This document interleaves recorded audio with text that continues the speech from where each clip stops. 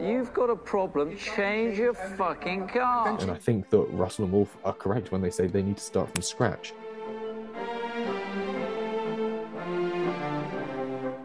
Hello and welcome to the Undercut Podcast. I'm your host, Jesse Billington. We're back to preview, well, sanity's already gone, preview this weekend's Saudi Arabian Grand Prix. Joining me as ever are the cheese and pickle to my ploughmans, Ellie Mae Taylor and Timo Albus Daly. How are you both? I'm good, and oh my days, if this is how we're starting the podcast with you, then we're in for a fun preview. It's been a busy Monday. And I'm good, thank you. How are you? Yeah, not shabby at all, really. A bit tired, but yeah, I think I'm ready to talk Saudi Arabian Grand Prix. I think I'm eager to get on with it and discuss what the hell has happened. Are we going into my big thought of the year?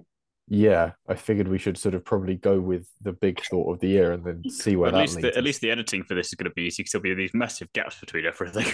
Yeah. We'll see. Ellie Mae, hit us with your big thought of the year. Is this the one thought we're getting from you this year, or are there going to be others later down the line? There may be others, but this is the first of big ones that I've been thinking about for possibly the last week and a bit now. Oh. And it's that, say Aston Martin are on the rise, they end up beating Mercedes. At what point do Mercedes turn around and say, we're no longer going to provide you with an engine? Find a new one. I suppose they've got to see out their contract, haven't they? Well, because contracts mean so much in Formula One, Jesse. But yeah, you can buy people out of contract, but to a certain extent, there's going to be a contract to which it has to happen. But when's that contract up? Is it year by year? No, because usually you sign a few years with the engine supplier. Let's have a quick Google. Why can you not tell him this stuff beforehand so he doesn't Google mid-podcast, Anyway, it's fun because then you also get you can then get the tippy tappy noise of the keyboard. Aston Martin. This isn't an ASMR podcast. It should be. It shouldn't be, not with you involved. Ellie Mae, maybe. I'm ruling myself out for that one straight away, but let's get you out of that straight off, Jesse. Because whilst sort of Jesse's looking it up, it's kind of like the situation Red Bull is in that they sort of, no one wants to provide them with an engine because they're fighting against them. So if Aston Martin then becomes sort of on a similar level as them, no one's going to want to provide an engine for I kind of hope it does happen at some point, though, because it would actually make the engine manufacturers more exciting when that comes into play in 26. Because at the moment, we get all these names saying they're joining, and we're like, not too bothered about it. It's not like it's an actual team, whereas this, it could be spicy then, because if they really need an engine and that's where a bulk of their performance is coming from, then it could be a fun spanner in the works. But I don't think they'd do anything this year. Nothing that would come in place this year because you can't really do it. Maybe next year at the earliest would be when it could actually be implemented. But even then, by that point, it could also be a bit too late. You might as well see what you can do if you're Mercedes in terms of turnaround. And maybe that's the challenge, an extra challenge you want, because you're like, yeah, okay, they beat us with their own things. And now let's try and for 24, take it back from them and show them, yeah, that doesn't happen 2 years in a row, or some kind of, you know what they're like. But I could see it happening at the same time. Well, Mercedes have said that they're potentially looking at withdrawing their sales of power units because they're not making substantial amounts of money from it, essentially because they've got to provide for Aston Martin, Williams and McLaren at the moment. There's not a huge revenue from it and it's taking up a huge amount of time. So they might have to look at who they're allocating engines to, which will be interesting. And Aston Martin and Williams have both spoken to other people about getting engines. I know Aston Martin at one point were in conversation with Audi when Audi were looking at joining, which they are now doing, obviously. So there's a possibility that a few years down the line, maybe 2026, Aston Martin will swap to using Audi power units. I'll put the question to both of you then. If you were obviously somehow the one with the power at Aston Martin, if you were Lawrence Stroll, if you take Audi out of it, which company would you want to supply your engines for you? I'd go Porsche because they were so close to getting a deal with Red Bull that they But Williams Porsche is a much sexier idea, no? Williams Porsche is because, of course, you have the Porsche so much road nicer. cars with Williams engines in them. I don't know. I think if I was Aston Martin, I'd be looking at probably buying in. I think I'd definitely go down the Audi route. It might seem boring because it's the one I that's said you can't likely to have happen. Audi. Okay, That's why I was avoiding this. if I can't have Audi, I'm gonna go to. I think I'm gonna try and get Renault then. Renault Alpine engines. Interesting. Or Aston Martin start making their own. We don't know what's going on inside Lawrence's big shed. There could be room for developing an engine. As long as it's not by him, then Does Lawrence Stroll just sort of sat at a big table with a piece of paper and a pencil going, right, an engine? that's the reason he's got all of these really short board meetings is so he can get back into the shed and start like, I've got to figure out how to make this bloody engine. He sat there with sort of a stripped down Lego, sort of the V6 from the Lego McLaren, and is just sort of going, well, can we just make that bigger? Does that work? Yeah, that was kind of my food for thought this past week because I was sort of looking at sort of the Red Bull Ford situation and how over the years Red Bull have sort of struggled keeping an engine manufacturer and how no one really wants to supply them that are already in F1. And I thought, are Aston Martin then going to have those sorts of problems if they get big? Aston Martin Honda. Um, just because Honda will try and come back in another different way. the key thing to remember though is Mercedes as a road car company, Mercedes Holdings overall, owns an extortionate amount of Aston Martin, the road car company. So it's going to take a huge business shift for those two to separate.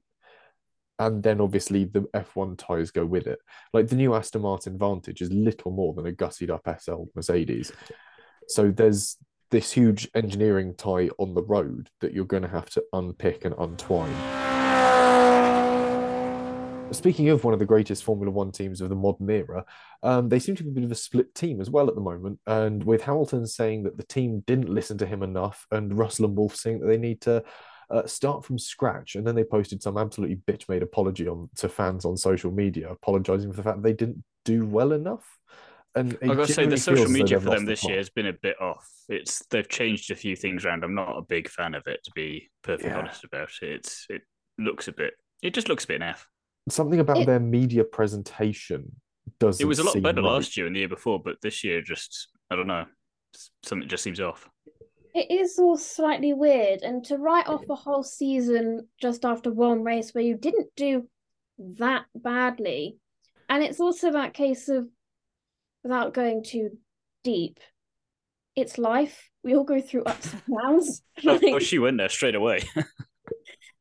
So Mercedes podcast on Mondays. Mercedes were never always going to be at the top. You're always going to have sort of, not necessarily a fall, but you are at some point going to have a bit more of a trip in this instance. It feels like more of a trip, and to give up, like you say, on it, it does seem a bit. You can see why, especially because of Aston Martin and a few of the other teams not making quite as much progress, obviously, because they're not as much further up, but you can see progress being made. But to write it off seems a bit silly as well. But then Hamilton's saying if they'd listened to me a bit more, maybe we'd be further ahead. And it just seems all a bit, I don't know. It's very odd. I can understand why you'd have this waiver of confidence. Un-Mercedes.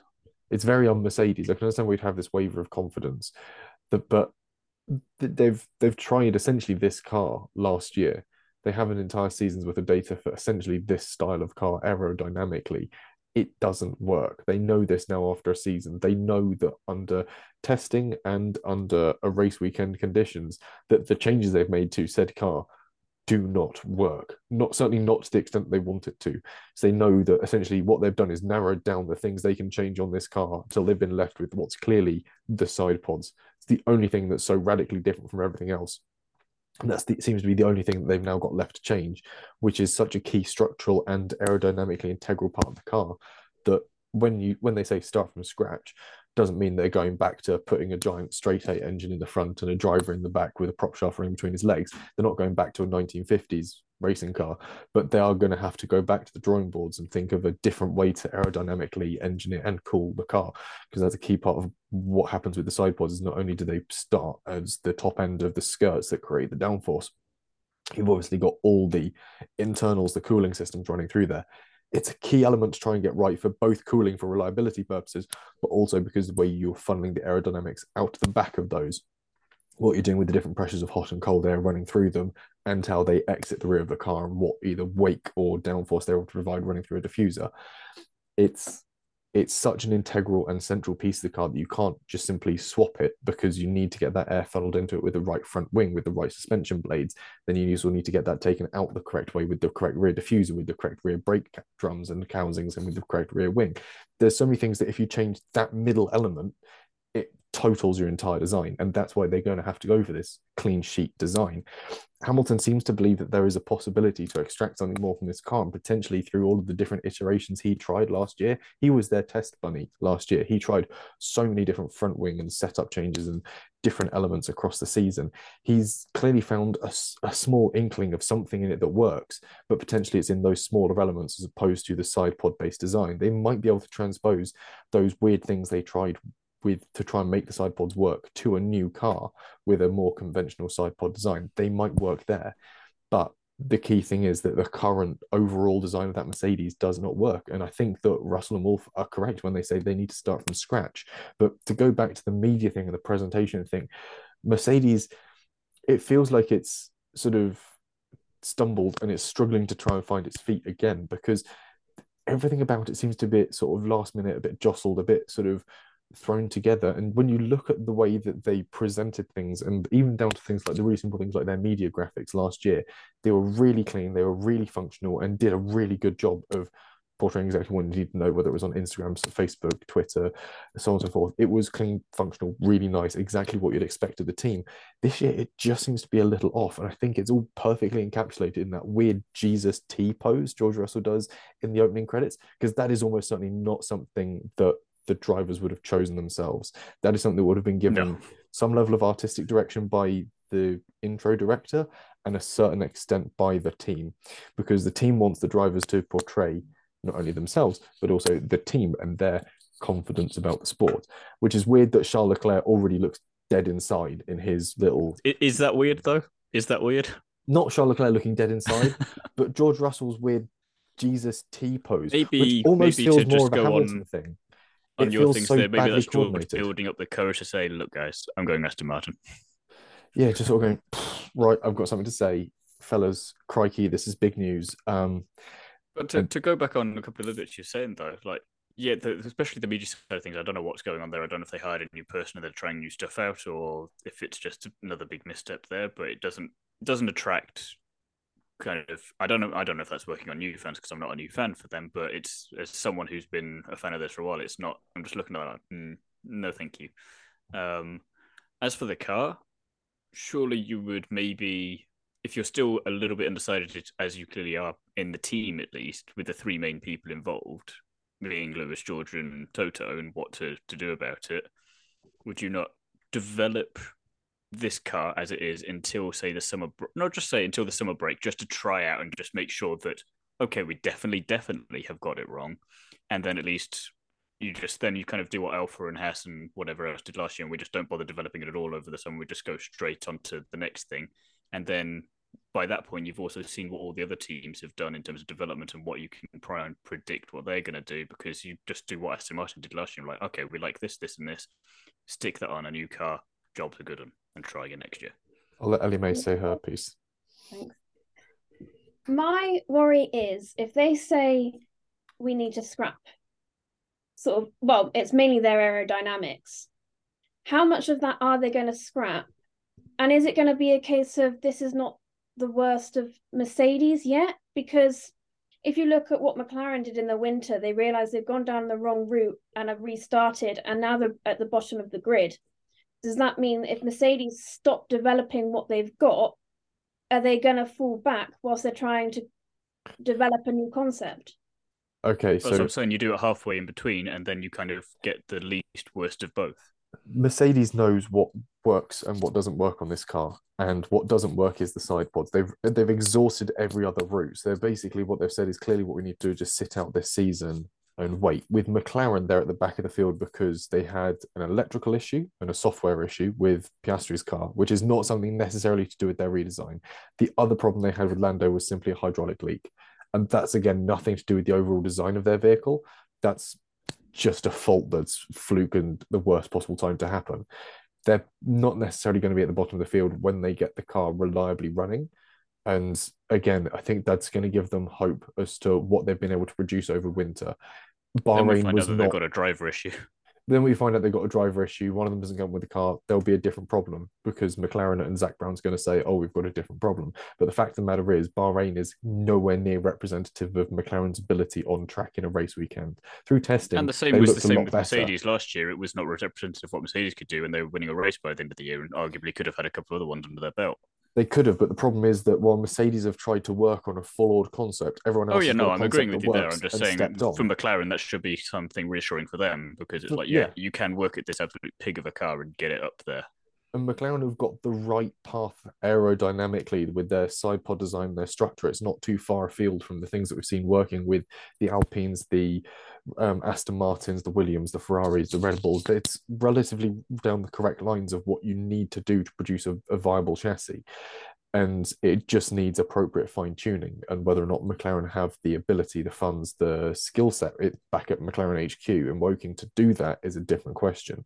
With Mercedes, it comes down to the key element of the fact that that car will not become a good race car. No matter what you do at it throughout the season, you're never going to find anything that truly works or is overall beneficial to that car's performance because it is working around a flawed central item. That's why they've said that their best strategy for 2024 is to start working on 2024 now. Throw what little development they've already done for 2023 at the car as the season progresses.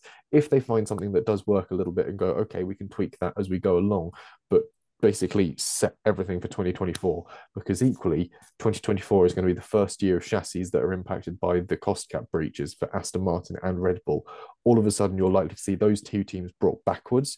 If Mercedes can spend as much of this year as possible moving forwards, we're hopefully going to see a big clash as those two come back together because this year Red Bull would have had their design fully submitted basically and gone, yeah, that works halfway through last year. That was before they even got hit with the cost cap regulations. The same with Aston Martin. They would have had their 2023 car designed basically 2 weeks after the summer break last year.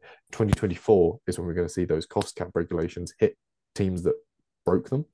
And equally, that's when Mercedes are essentially going to have to give themselves an entire year to develop that car. And I know that's a separate point that could be made for another time, but I do think there needs to be some way of having any cost cap penalties implemented sooner than not even the year after, because it does seem weird to have that delay. I mean, I know that's probably trickier to do in practice than it is in theory, and I don't have the solution, but it's just frustrating that you've got to wait essentially a whole season before you can see some kind of, because before we even know if that was harsh enough of a penalty. I mean, again, going to debate about what deserves what in any way in the beginning, but that's a whole other thing. Yeah, we'll find out whether it was strict enough in 2024. But the fact of the matter is, that's when it's being impacted. If you're sat at Mercedes with a blank piece of paper and someone sent you a text going, start working on 2024 now, you're immediately going to be targeting straight back at Red Bull, at Aston Martin, at Ferrari, because two of those teams are going to be hit by wind tunnel testing time and cost restrictions, and they're going to be hampered by it. Red Bull have got a winning formula, but they're going to need to find a way of advancing that on one season, and they're cut back by a huge amount of wind tunnel time. And equally, if you're Mercedes, watch how all of this still doesn't help Ferrari next year. It might not help Ferrari, but if you're Mercedes and you have a bad year this year, what you're doing is you're earning yourself more wind tunnel time for developing that 2024 car as that year develops. If you Mercedes and you come into 2024 roughly third fastest in the field in Bahrain, but you've got a trick up your sleeve because you finished fifth the season before, you've got a huge amount of wind tunnel time. You've got one of the best development teams on the planet. You've got a proven unit of people, of designers, of engineers that can create like year after year after year world record setting championship winning cars, and you've now got more wind tunnel time than you've ever had before. the bounds of what Mercedes can possibly do as 2024 not necessarily starts, but as it develops from race 3, 4 onwards in 2024, we're going to see a new beast unleashed from Mercedes. It just sucks that we're going to have to sit through and watch what should be a very good team with two absolutely world-class drivers struggle for a season. But the end game of that, it's you just got to be patient, I think is the key point. I feel like Ellie May can probably make peace with sitting through that for a season, though. Well, no. She said I will unconvincingly. say that I agree with what you're saying, Jesse, in the sense that if they are going to scrap what they've got, they need to do it very early on this season, because as well, when you go into next season, the cost cap gets lowered again, so that is less money to try and experiment on different designs and trying to get the right one to then become a championship winning car again. So yeah, if they are going to do it, they are going to have to do it now, so that they give themselves enough time, enough money, enough wind tunnel opportunity to end up sort of getting back up again. But yeah, I think if they're going to do that, they're going to have to suck it up that they are going to get worse this season, and this is not the lowest point. Yeah, to the average viewer, they're going to get worse because other teams are going to develop around them, and Mercedes will have perhaps 2 development packages lined up.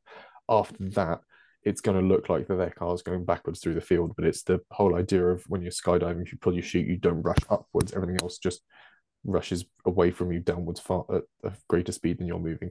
It's the whole idea of even you're confusing yourself there, Jesse. The whole idea is it's from which point you view things, whether you're stood on the station watching a train go past, whether you're on the train watching the station go past. It's simply a case of where you're looking at something from, but essentially it's going to look terrible for Mercedes.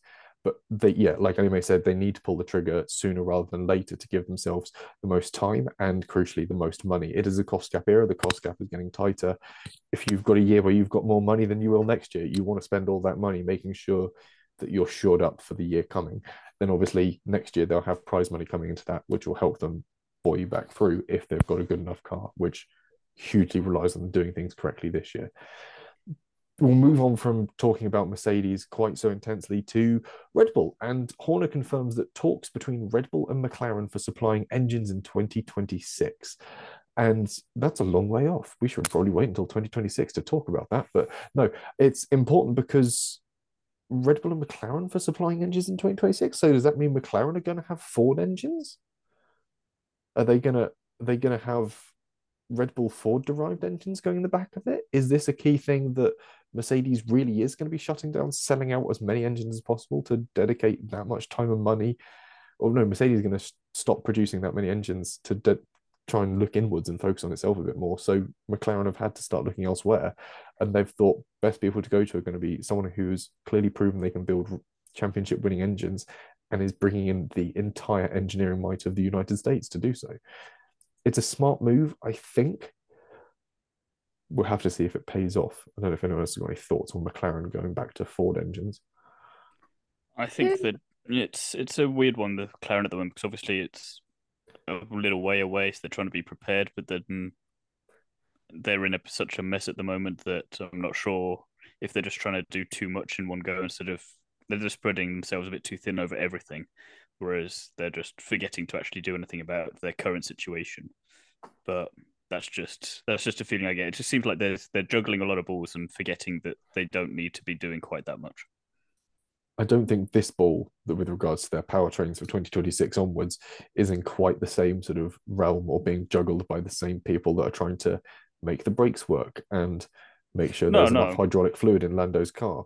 It's that you've got to have a certain aspect of your team looking forward at what's coming next. Otherwise, it's always going to come as a surprise.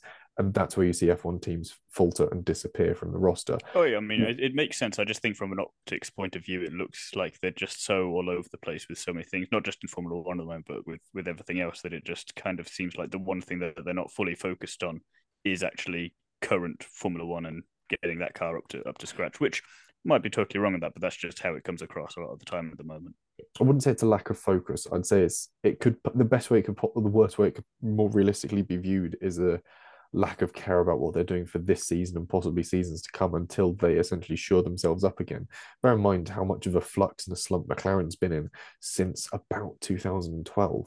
they've not really had a decent time of things since then. They've had the odd podium hither and thither, but they've been a I think every solid time they build mid-tier up team. to where it looks like they're going to make that jump up, they then falter again.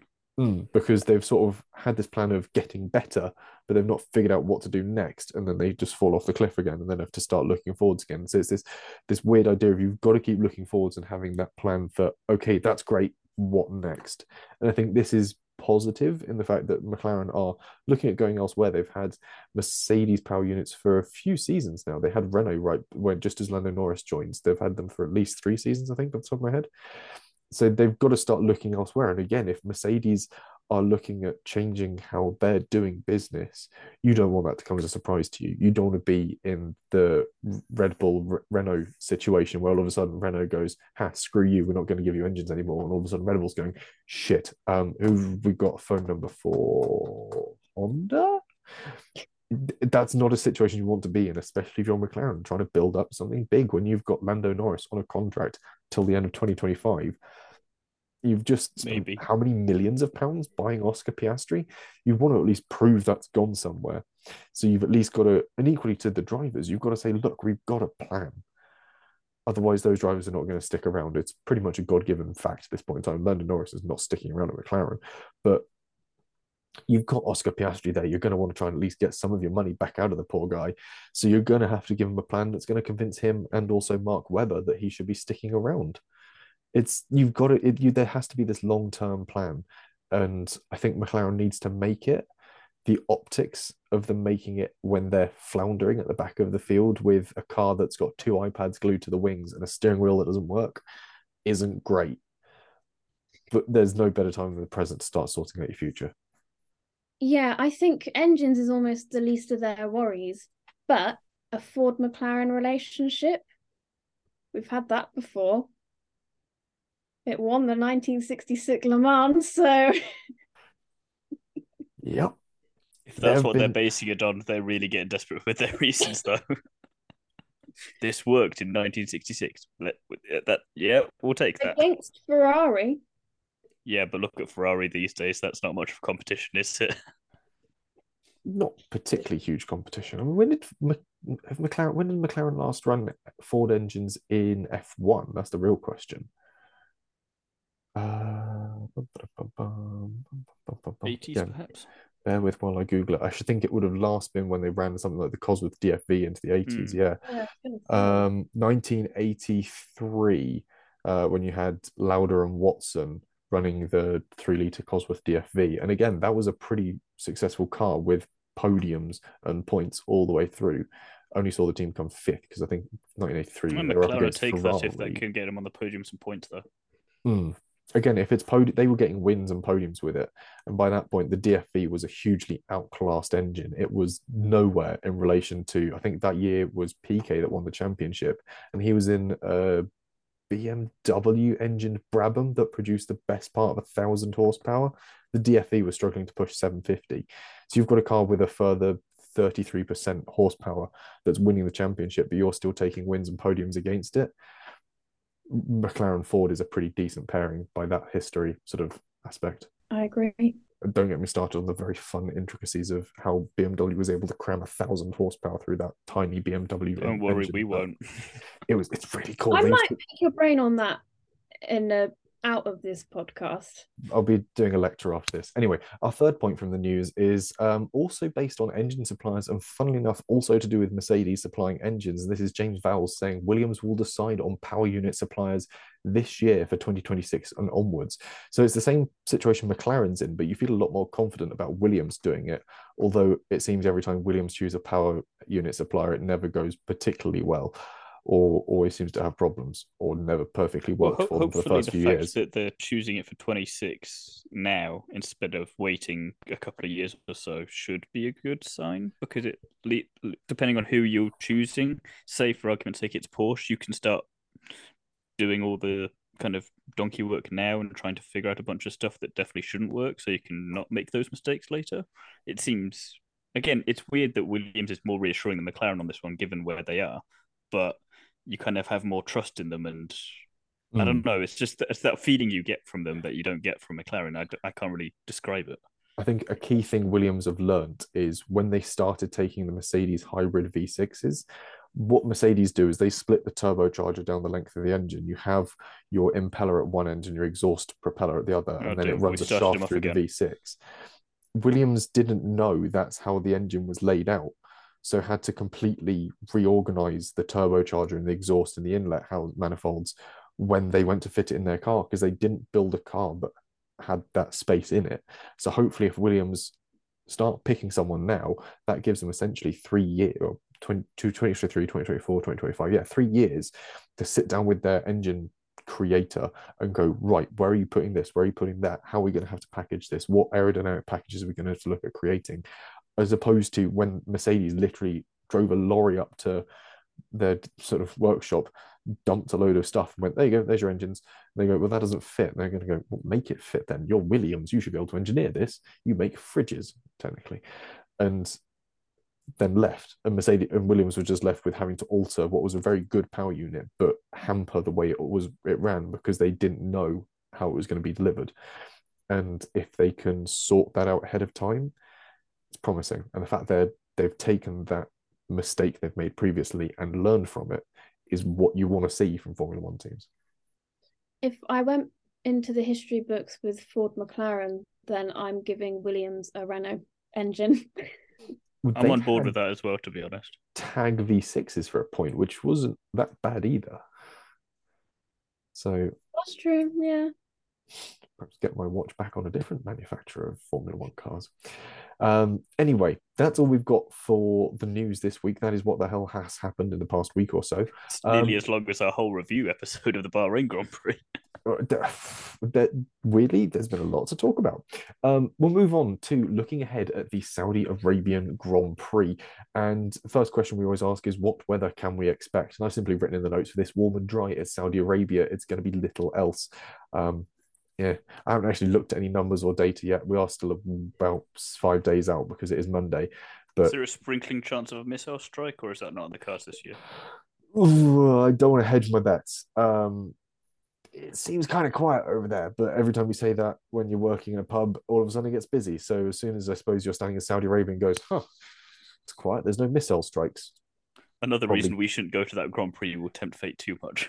Yeah, probably shouldn't be allowed to that one. Anyway, which on-track battles should we look out for? This is one of my favorite questions to try and decipher last season when we did our predictions. And this year, well, this early on at least, it's tricky to call with accuracy, but I'd expect the Red Bulls to look strong again. And optimistically, from a fan's perspective, we'll have a good battle between the Ferraris, the Aston Martins, and the Mercedes. Ideally, Alpine will be a lot more in it this weekend, providing a tackling block possibly for the Alfa Romeos as well. Haas could be in for a decent performance if they can both nail qualifying and don't go too bold on the strategy. We've seen that the car has decent one-lap pace.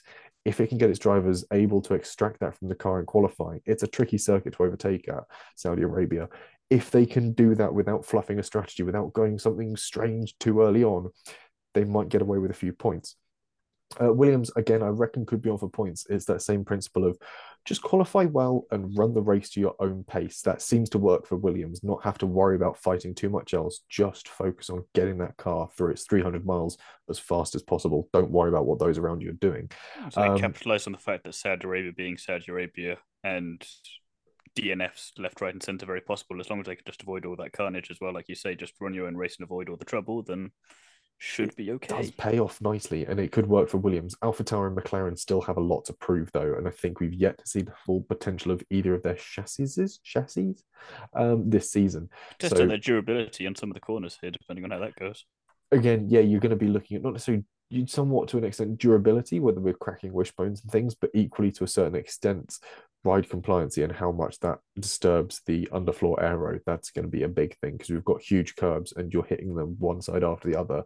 If you're really breaking up the airflow underneath, it's going to be a real question of which teams have got the best essentially sealing around the edges. Was it Carlos Sainz last year in the Ferrari that did that just about save of coming off one of the corners early on in the lap? I'm trying to think.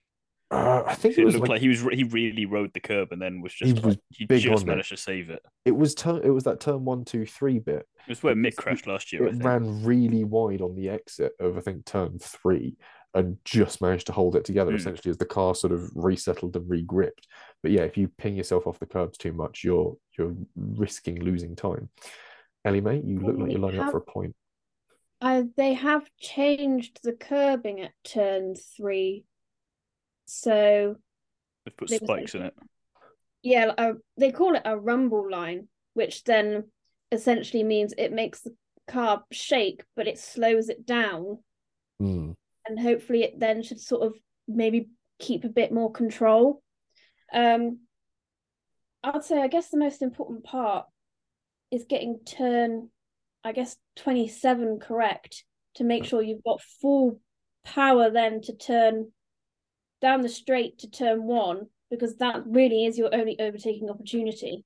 Mm. I mean, you've got a DRS into that final turn as well, because that's where we saw Charles and Max dueling with it as they had done in Bahrain last year, where you sort of dummy one person into going for it, so you've got the DRS for the second one. And yeah, like you said, getting a good exit out of that final turn is key to getting a lot of lap time out of the car, which Max knows the boundaries of, because 2021 he overstepped those boundaries and ruined what could have been the all-time greatest qualifying lap from a driver, miles ahead, about half a second up the road from Lewis time-wise, and then just taps the wall and breaks the rear suspension. Grosjean-esque. Very Grosjean-esque, but that was a qualifying lap, which leads us on to the interesting question of who do we think is going to qualify in pole position? Sergio Perez for me. Did it last year. Loves his street circuits. Bang tidy, why not? Ellie May? Max Verstappen. It's going to give us the quality we haven't seen from him on this circuit. Yeah. Yeah, this third time lucky, I guess. Yeah. Oh, now she said it. Now she's jinxed him, which means that it's actually going to be my guess, Fernando Alonso getting pole. I reckon it will really put the cat among the pigeons, and it'll just be absolutely fantastic to see. He's going to cruise past Max on the line when he does soon, just stick his hand out the car, way. It would be a real test to see how quick that Mercedes engine really is, because obviously this track is almost like, what, 75% full throttle? Yeah, you just sort of wibble around at full throttle. Yeah, it's foot down, brake a little bit at maybe turn 1, 2, maybe, I don't know, like 4, and then you go flat out until about turn 10. I honestly don't know. It's such a weird circuit. I've not bothered learning the layout. I'm surprised Ellie May doesn't know more of the track, considering how much time she's been spending on the graphic for it, getting the corners just right. Should be imprinted on the inside of her eyelids by now. I know, and I have literally written half a track guide from turns 1 to 13, and I'm just trying to remember which ones are the braking. The biggest braking zones are turn sort of going into turn 1, 2, a little bit at 3. You keep going, basically, then a little bit of braking at 4. Then I guess it's like full throttle then until like turn 10, and then it's. So that's the semi-banked one, isn't it? And then turn 13 is the semi-banked, which then it's sort of that case of braking and turning at the same time. And then the rest of it is basically full throttle until turn 21, which is like more of an S than a chicane. It's not quite sort of that strict in its turning. And then it's like full throttle again, basically to turn 27. It's a pretty harum-scarum lap. How many laps are we doing of it? 57, is it? 50, I think. 50. So after those 50 or so laps, who do we think is making up the podium? And I think, it's easy. Well, we can rub out who's winning the race. We've all predicted the same damn thing. We're all predicting a Verstappen win. So who do we think is coming second? It's the same as last week anyway for me. I'm going to say I'm going to try a thing out because I'm predicting it's going to be a dullish year for motorsport, for Formula One. So I'm going to say that this weekend's podium is going to be the same as the last one, and then you're just going to copy paste that out. Saudi Arabia. Yes, and we'll see what happens. You really I did wonder whether winning. you were copying and pasting what I had predicted. I'm doing a Mercedes. I'm testing stuff out for next year. See what works. I've gone for a Charles Leclerc second and Sergio Perez third. It's bad when I think that's more ambitious than Jesse's second place. It is bold. I mean, it's bold, but it does match her wild prediction later on. Yes, it does. I mean, I've gone for Fernando Alonso second, Charles Leclerc third, which I feel is weirdly realistic. Where's Checo for you? I don't know. I just, if Charles Leclerc is able to keep Yeah, his to be car fair, running Red Bull for long second enough, driver. yeah, they'll sort of use Perez to try and hold off Alonso from taking Max's win, and that's how Charles will get through. I don't just know. thought, who has the With Alonso getting in more second power- anyway, so it really doesn't work. I just thought, who has the more powerful engines? It's probably Red Bull and Ferrari if they can get their reliability in tow.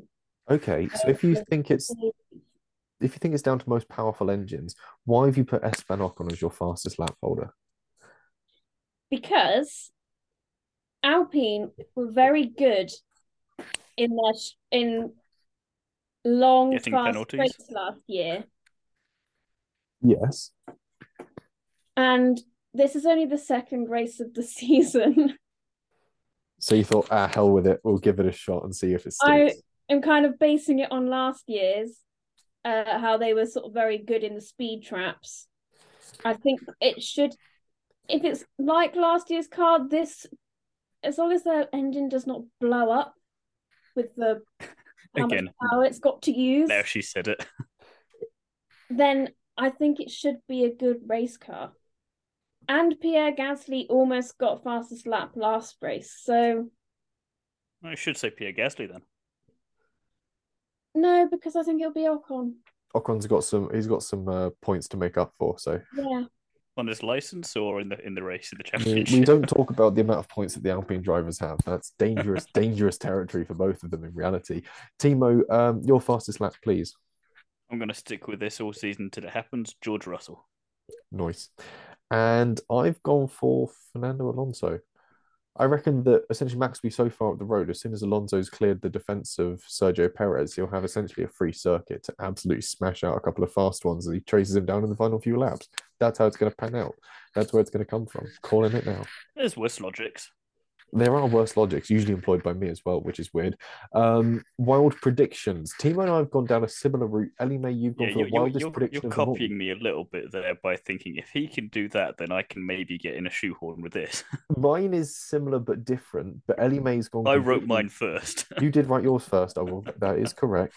Ellie May, though, yours is truly wild. Yes, well, I thought you two had been a bit negative. So I thought the wild predictions need a positive spin. Hopefully no spins, though, because Ferrari are going to have a good race. And for the third time, she has now said that. You really like jinxing things, don't you? Well, my predictions last week were very good. This is So true. in theory, I should be emitting positive energy out into this world. And, you know, if you manifest it... Ferrari's a bit of a challenge for someone even with your powers, though, no? I think she can we'll pull it see. off. Okay, so Timo, explain to me your only 10 cars finished the race, and then I'll explain my reason for going slightly different, but very much the same. I'm not sure really what I've got to explain there. 10 cars finish the race. The other 10 do not. Okay, so I've gone for only Name the 5. 10. No. I've gone for only 5 teams have both cars finish, which means that we could actually just have We could 15 both be right. cars. We could both be right, but I could also have 15 cars finish the race. Those other 5 are just individual drivers from one team, and then you've got 5 teams where both drivers finish. I've got a bit more scope for flexibility in mine. If anything, I've I'd played it as much soft. rather it was mine, as it purely is, with yours fitting into that, and then somehow Ellie May gets the Ferrari thing as well involved.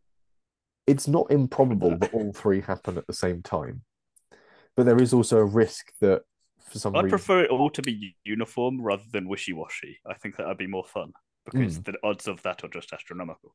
Yeah, just 2 by 2 by 2 by 2, like they're sort of coming through the checkered flag like Noah's Ark. Side by side and everything.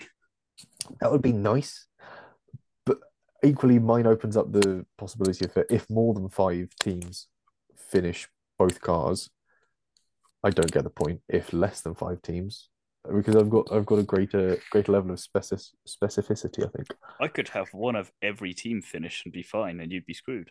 Exactly. So there's still this. We might have picked essentially the same prediction, but there are different outcomes for the two of us. It's going back to your train analogy from earlier. It all makes sense now. Exactly. There is a nice circularity to what I say, which brings us nicely to the conclusion of this week's podcast. Unless we want to chuck in any feeder series guff, because we might have F2, don't we? Saudi Arabia, going to be nuts. End of. Fair enough. I think it's going to be pretty damn crazy. And Teo Porcher's got his work cut out, but I reckon Zayn Maloney's going to do something mad. That is all we have time for on this week's episode. Join us again soon when we'll be reviewing the Bahrain Grand Prix and the feeder series. Hey. We haven't changed the notes, have we? I was thinking you'd noticed before because I only just saw that now, but you did not. I fully anchormaned my way into that one. You put it on a screen in front of me. I'm reading that out. That's all we have time for. I'm going to change the end of it bit then as well, because it also says we have an interview on the horizon with Alex Brundle. I'd read that far ahead by this point. I tripped up once. I wasn't going to simply go back and trip over the exact same thing. That's all we have time for on this week's episode. Join us again when we'll be reviewing the Saudi Arabian Grand Prix and the feeder series action from across the weekend. We also have an exclusive interview with Alex Brundle on the channels right now. I say on the channels, it's on a few clips are on our socials, and the full interview is on our YouTube channel. So make sure you've liked, subscribed, and got notifications turned on to not miss anything. And while you're there, give that interview a watch. It's pretty damn good fun, where Ellie May and I sat down with him after the London Classic Car Show to chat all things NASCAR, historic racing, and food, sort of ish. Lots of food. They're easy, quick fire questions. Timo, where can the people find you? Me? Yeah, you. That's what I said. I said Timo. I cut out slightly. That's all. Well, I can be found over on Is It First, On the Curbs, Nitro X Podcast, Paddock Sorority, Paddock Passion, and Instagram. Lovely jubbly. Ellie May, where can the people find you? You can find me co-running the Instagram page and running our TikTok. Where can we find you, Jesse? You can find me on Instagram and Twitter as @JesseOnCars, as well as writing for Classic Car Weekly. And like I've already mentioned, you can also find... no, I haven't mentioned it already. Actually, you can find the podcast on Twitter, where we moan about things. I say we, it's mostly me moaning about things that are largely motorsport related. So yeah, plenty of things there for you to find out and keep yourselves entertained with until the Saudi Arabian Grand Prix this weekend.